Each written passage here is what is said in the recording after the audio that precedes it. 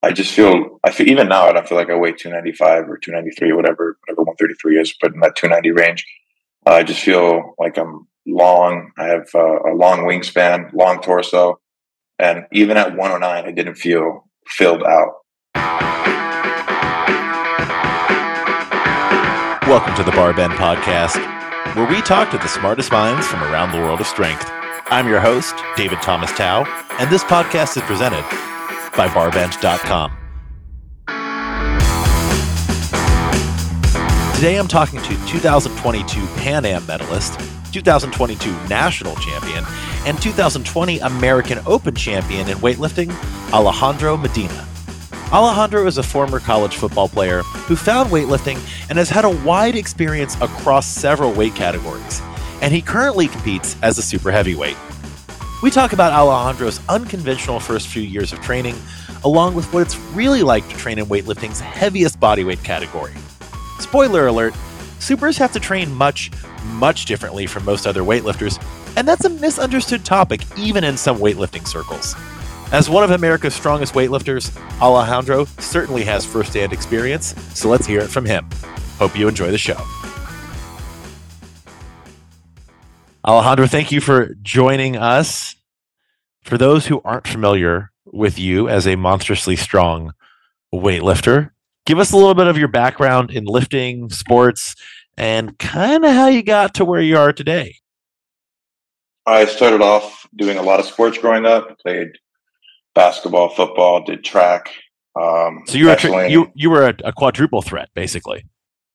Well, I did track and football in high school, and then the other ones I stopped around 8th grade. So I did everything in middle school, and then tried to take a couple more serious steps towards less sports into high school. So, but yeah, we played a lot. I did MMA lessons for like all of high school, so I never like actually fought, but I would spar a lot and was pretty active and all different sports and a lot of strength sports as well, like doing powerlifting on the side of football and as well. So, did you play any sports actively after high school before you got into weightlifting full time?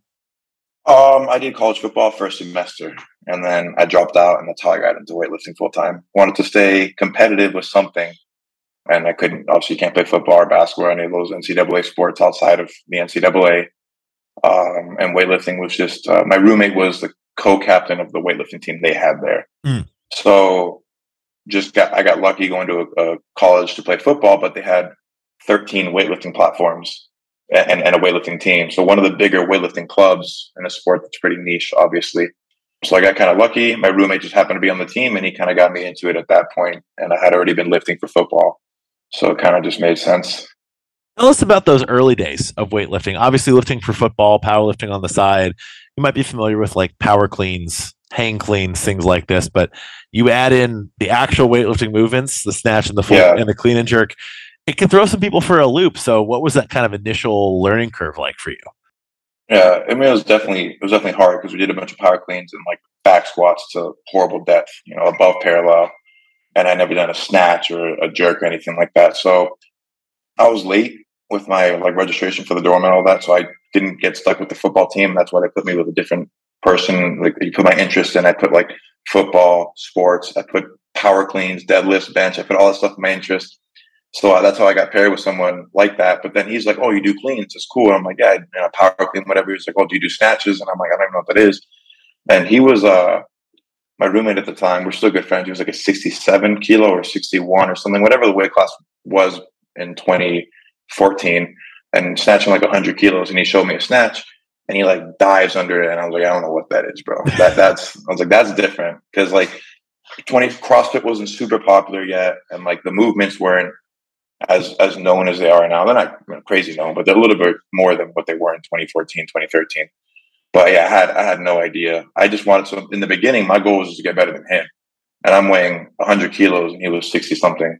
So I just try to catch up to his snatch and then at least be the best weightlifter in our dorm room, and then kind of be the best weightlifter, in the school and then in the state, and then try to do nationally and internationally. But I was just kind of kept striving to be the best with whoever I was around. And I just got lucky with a roommate who was pretty involved with weightlifting. So was he coaching you at first? Was he giving you pointers, or how did you find kind of, after you decide, hey, this is something I actually want to try? Like, where was your first coaching structure? Yeah, it's kind of weird because actually, he didn't coach me. I didn't have like any coach. It's like I kind of, what did I do? Because I dropped out of school shortly in December, so I was only there for about 4 months. So it was really like I was trying to play football, and I would kind of dabble with snatch and clean and jerk just to kind of be better than him, or with the desire to be better than him, be competitive with my roommate. But I didn't really get into it until after. So that was in Wisconsin. I didn't finish, whatever. I got dismissed from school in December, and then I came back down to Miami and found a coach, and I was in a CrossFit gym for a little while. So if you go back to my videos in like 2015, the technique's really, really bad, and I didn't really have the proper guidance at that time. So it was definitely a really big learning curve there. When did you start? Like, who was your first coach? I guess technically would be Dom, which was the owner of that CrossFit gym. And he would give me like it was like old like Bob Takano and like Greg Everett stuff. So it was old Catalyst like templates. So that's what I started doing for the first like 4 or 5 months. And then I found another coach because I wanted someone who was more weightlifting oriented and then a CrossFitter who was also doing pretty much the same stuff. It was like recycle Catalyst things and a lot of like 10s on back squat and 8s and complexes and things that I don't do now. And then his name was Joe Bine. And then I went through a couple of different coaches, local coaches here, like no coaches that you would probably know the names of. And then up until about 2018, 2019, I joined another team. And at that point, I was like, hey, dude, I coach for myself. I program for myself. I actually need a team name and someone to count for me. And I've been doing that pretty much for the past 4 years now, 3 or 4 years. So when was your first meet and where was it and how did it go? 2015 in April, and I took first in a division with 2 people in it. So you just had to beat the other guy. Yeah, I was guaranteed a silver medal. So because it was a smaller local meet, but big enough to where they divided the juniors between the seniors. So in the junior weight class at 94 at the time, it was just me and one other person. I snatched 95 kilos. And I clean and jerked 141. So just to give a sense of evolution, what's your body weight category now? And what are your best competition numbers now, 7 years later? I woke up this morning being the heaviest I've ever been in my entire life. Oh, wow. I guess congratulations on the body weight PR. I'm trying to get into that 140 range for Pan Am next year, but I weighed 133 this morning, which is 292, 293-ish, somewhere right around there. So I've gained about 100 pounds since that first meet. It hasn't been linear though. It was very up and down. I got pretty skinny and then heavy again, skinny, heavy again. So it's been a whole thing. And then my best snatch is 172. My best clean and jerk is 208. So snatching quite a bit more than I was clean and jerking when I first started. Which is always a fun thing to look back on. You're like, oh, I could snatch my old clean and jerk for a triple. Not that we would ever ask a super heavy to do a triple on the snatch. Yeah. I'll do a trip off the blocks every now and again. Just to spice it up. Cardio. Yeah. Yeah. A trip off the floor and snatch I haven't been for years. like actual years. When was your first national level meet? When did you first qualify? 2017 University Nationals. Oh, okay. Cool. So, and then I qualified at University Nationals for my first Nationals after. And at that Nationals, I took 15th. Was not good yet. Okay, so you're kind of on the national scene, but you're not necessarily someone who's competing for medals just yet. Was there a point after that? Do you remember, was it a particular competition, training session, training block, where you were like, wait a minute, I could be elite here. Like I could actually maybe make a run for a U.S. team, which is very much where you are right now. Kind of from the beginning, like 2014, to be honest. Like the second that I found out about weightlifting, I mean, there was a moment like 2017 unis, but from the day that like my friend showed me weightlifting, I was already looking up everybody's American records. What does this person hit? Looking up, and I'm already thinking like, oh, I could do these numbers. When I'm like, I have no idea what it actually took at the time, but I'm already my mentality has always been like, I can do it. So I was snatching 90 kilos, and I was like, yeah, I'm sure I could do like 170 in. Whenever the time comes, I was looking. I already had my mind set to like 2020 Olympics at that point in time, which obviously didn't happen. You can't get that good that quick. But I've always had the mentality from the jump of I can do this at a high level. And then 2017 unis, that was my first national competition ever, and I medaled. So I was like, that's when I realized, like, oh, I can really do this. I'm lifting with a bunch of guys that have been lifting for longer than me their whole life, and they can't. Some of them don't qualify. Some of them can't. Most of them, none of them can medal. I'm not trying to talk down to them. They're all good friends of mine. But that's when I realized, like, I just kind of jumped in here late, and I'm already, I'm medaling at. I thought university was a little bit of a bigger deal than it was at the time, but I was so hyped. That's still one of my favorite meets to this day. And what we were talking about earlier, hitting your old numbers now, I hit a silver medal clean and jerk of 172 at that meet for my first national medal, my first national meet. And then I posted about it. My first international meet, I snatched 172 for a first silver international medal at my first international meet. So it was kind of cool. Little timeline there, about 5 years apart. When did you decide to move up to super heavies? Because you started, you said, as a 96, right? Yeah, I was bouncing around between like 85 and 105 at the time. I feel even now, I don't feel like I weigh 295 or 293, whatever 133 is, but in that 290 range. I just feel like I'm long. I have a long wingspan, long torso. And even at 109, I didn't feel filled out. Mm. So I just figured the only way to continue to move more mass is to put more mass in my body. I really want to get into that. I really would love to snatch 190 and clean and jerk 230 at some point in my life, at the very least 180, 220. And I think those numbers in a weight class would never fall. Mm-hmm. So now with my body type, I just feel like I could still fill out more. Like I'm heavy, I'm overweight, obviously. Like I'm packing on a lot of fat, but I still feel that there's a little bit more to be able to gain through being a super than I would be able to do at 109. And even then, and to make it even easier for me, 109, they took it out of the Olympics. So if my goal is to go to the Olympics 2024, it's 220, which I feel very thin at 220, or 290, competing against people that are 350, 360, whatever. Early 2020.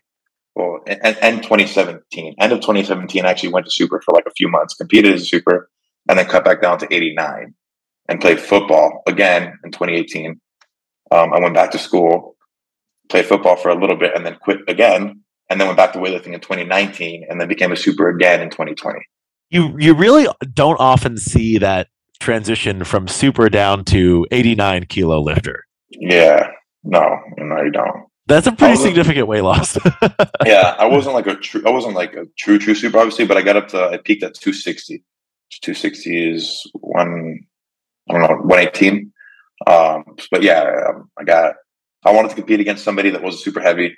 We were we weren't really talking shit, but the club he was from kind of was, and there's a little bit of like hostility there. And I'm like, I'm going to beat this guy. And even though he was like an actual super, I didn't beat him. I outsnatched him, but he clean and jerked more than me that meet, so I didn't win. But so that's like was the first time I moved to super, and then in 2020 I moved to super again with more of the thought process that I just explained, like wanting to go to the Olympics, wanting to snatch 190 or clean and jerk 230, and get to numbers that I'm capable of at a lower weight class. What are some of the things that changed about your training, if anything, after you became like as a super compared to someone in, one of the lighter body weight categories? I do less. So I don't do a lot of volume. I keep the intensity pretty high. It's been pretty gradual, so it's hard to, see like it wasn't like a hard drop off of volume. Mm-hmm. As I slowly gain weight, I've just been, some days I feel like I just recover slower. Most of you're getting heavier. My metabolism is a little bit slower. My test is probably a little bit lower. All the extra body weight. So I just feel like I can still lift really heavy, but I just do a little bit less.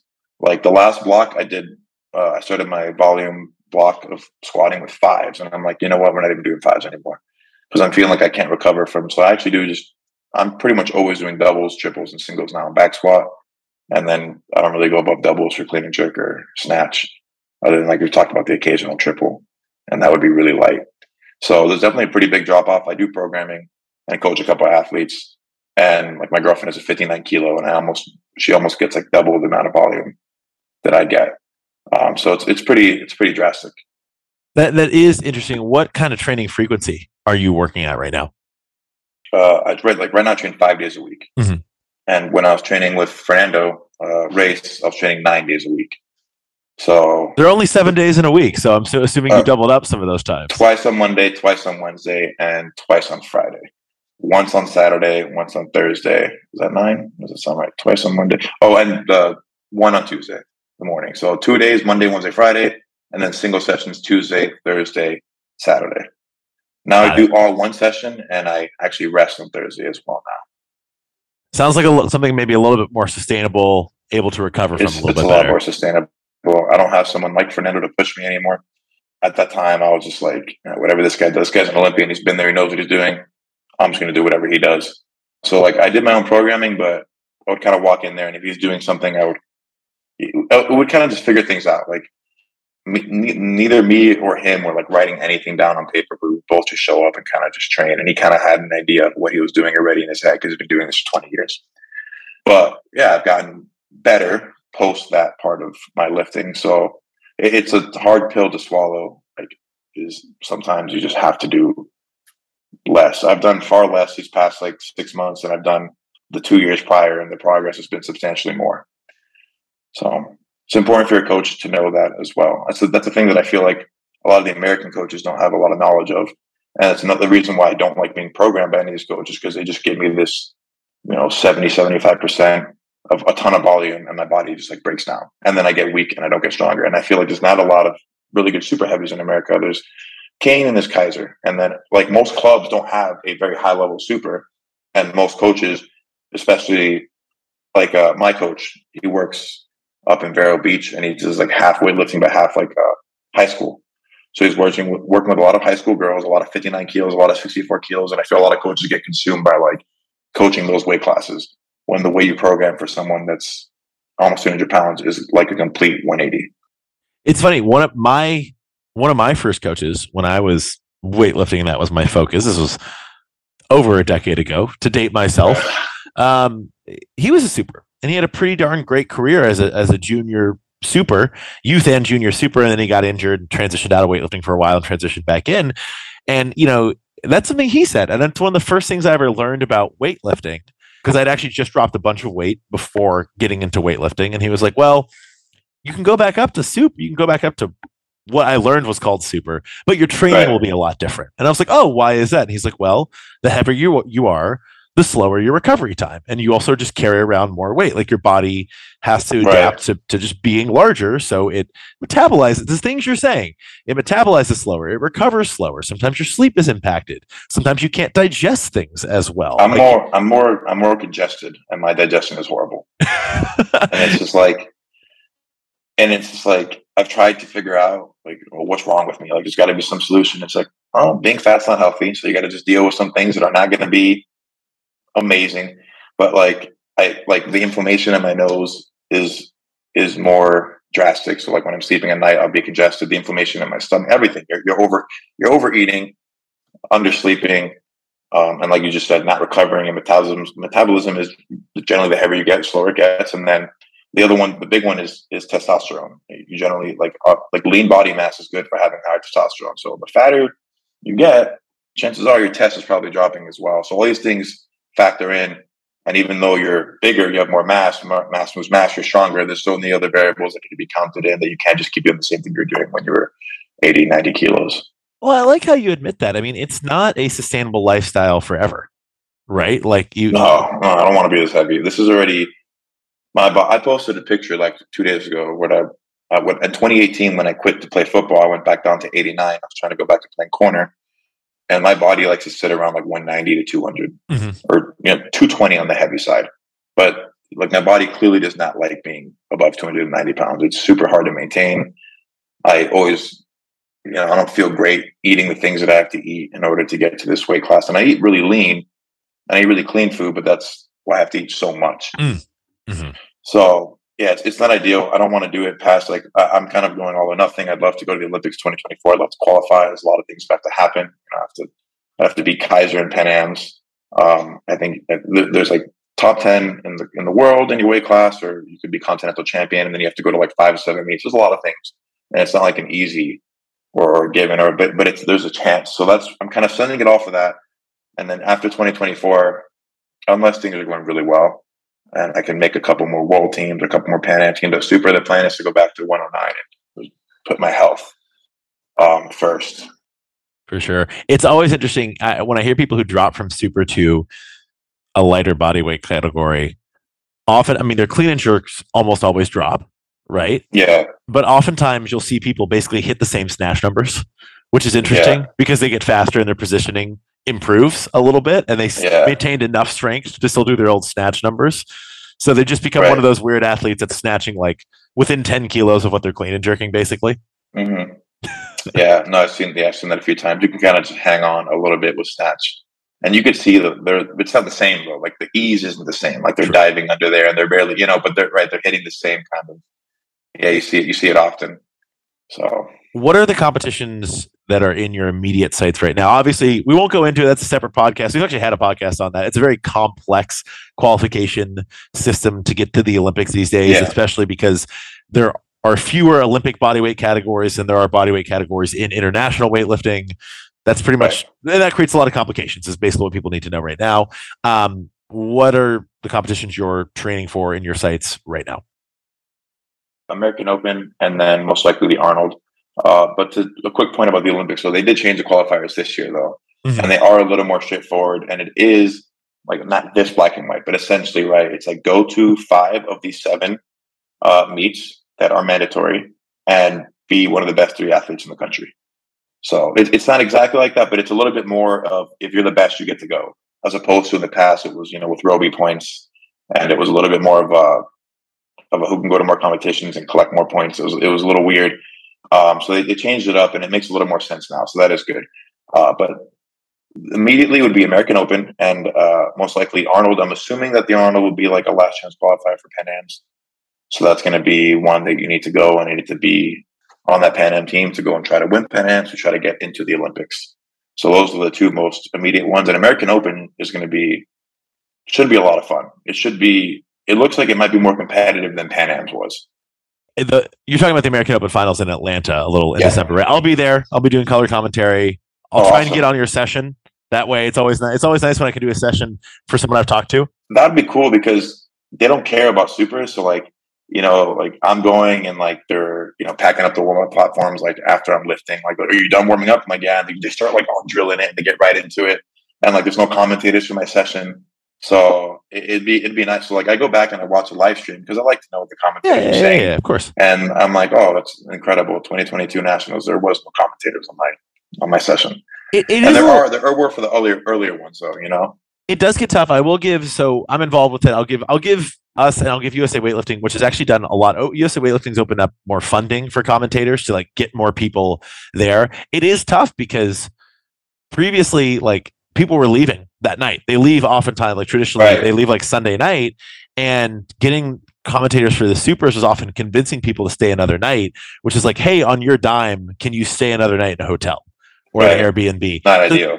So that's one of the issues, and we've been trying to work on changing that so we can get more even coverage. But yeah, it's the earlier sessions, like if it's like a Thursday session when that's when the competition starts, or Sunday evenings because it's like, oh, person who's going to sit down for commentary, would you pay another $300 to stay in the hotel this night and put your life on hold? And it's getting better, and I agree. Like the supers are fun. Everyone likes watching the supers. Yeah, that's the big boy and the big girl weight, like that should get people amped up, and they are fun sessions to do commentary on because you get to see some really interesting things, and they get pretty competitive at the national level these days. Yeah, and this one, like with being the last year for the Olympics potentially, right? We don't know if we're going to have anything beyond 2024. It makes it a little bit more important. And then, people are going to try and hit even heavier weights and do what they got to do to try to make a run for this last time they get to go, or last opportunity they ever have. But so what you're saying is you're probably going to bite that bullet then and stay Sunday. Do the commentary for that session. I haven't booked anything yet, but it's I'm going to try. Also like it's the last competition of the year. It's always a lot of fun. And like the people who do stick around Sunday night, like they like to party. You go out with people. It's actually a pretty good time if you end up staying the extra night. Sometimes I'm really boring, but sometimes I'll hang out with the people that are partying, but I won't partake in any of the partying. At Nationals 2021, I actually went and just got just dinner with me and my girlfriend and Ian Wilson when everybody was out partying. Because Ian, I don't think he drank either, or he doesn't smoke or anything like that. So like I don't drink. I haven't drank for years. So when everybody's going out, I'm kind of just. That's another. It's kind of nice though, because when everybody goes out on Saturday, I don't like feel like I'm missing out. Oh, that, you got to wait the whole weekend, and then When I say partying, I don't necessarily even mean drinking. I just mean going and having a good time. For me, a party after a weightlifting competition is going and trying to eat 50 chicken wings sometimes. Yeah, I just want to eat, hang out, and like watch my PR like over and over again. And like that's kind of I have my girlfriend record it. And then, like, I usually have, like, 1 or 2 other friends record on their phone. And I'm already harassing that. Like, hey, bro, do you got my videos? Like, when can you send me? Yeah, so that I'm, like, just riding the high of whatever numbers I just hit. And I'm good for, like, 2 days. So, like I said, yeah, no drinking, whatever. But, yeah, it's exciting after. I'm awake till, like, 4 a.m. after every competition. Yeah, you're just so... Like, I can't, yeah. And then even the next morning, I go to bed at 4. I wake up at 7. And I'll have a cup of coffee. And I'm like, man, I'm good. Like, I'm wired. And then the following, like Tuesday, I like fall apart. Like never changes. Well, where is the best place for people to follow along with you, your training, to catch these PR videos once you post them on social after you have a fantastic competition later this year in Atlanta? Yeah, thank you. It's Medina_Island for Instagram is where I post most of my training or all of my training. I posted a little bit to 3 White Lights weightlifting on YouTube as well. Before Pan Ams, I would like to get back into that. I just haven't really had the time for it. But on YouTube, before Pan Ams, I posted my entire session. So like everything, almost from like bar to the last weight being dropped. So that'll be like the full training sessions. Amazing. Primarily Instagram. Excellent. Alejandro, thank you so much for joining me. Always great to hear the weightlifter's perspective. I think we dived into some of the more subtle differences that a lot of folks who aren't in weightlifting, training it regularly, wouldn't know about the sport, especially for different bodyweight categories. And I appreciate you sharing. Have a good one. Absolutely. All right. Thank you so much. Thanks for having me on.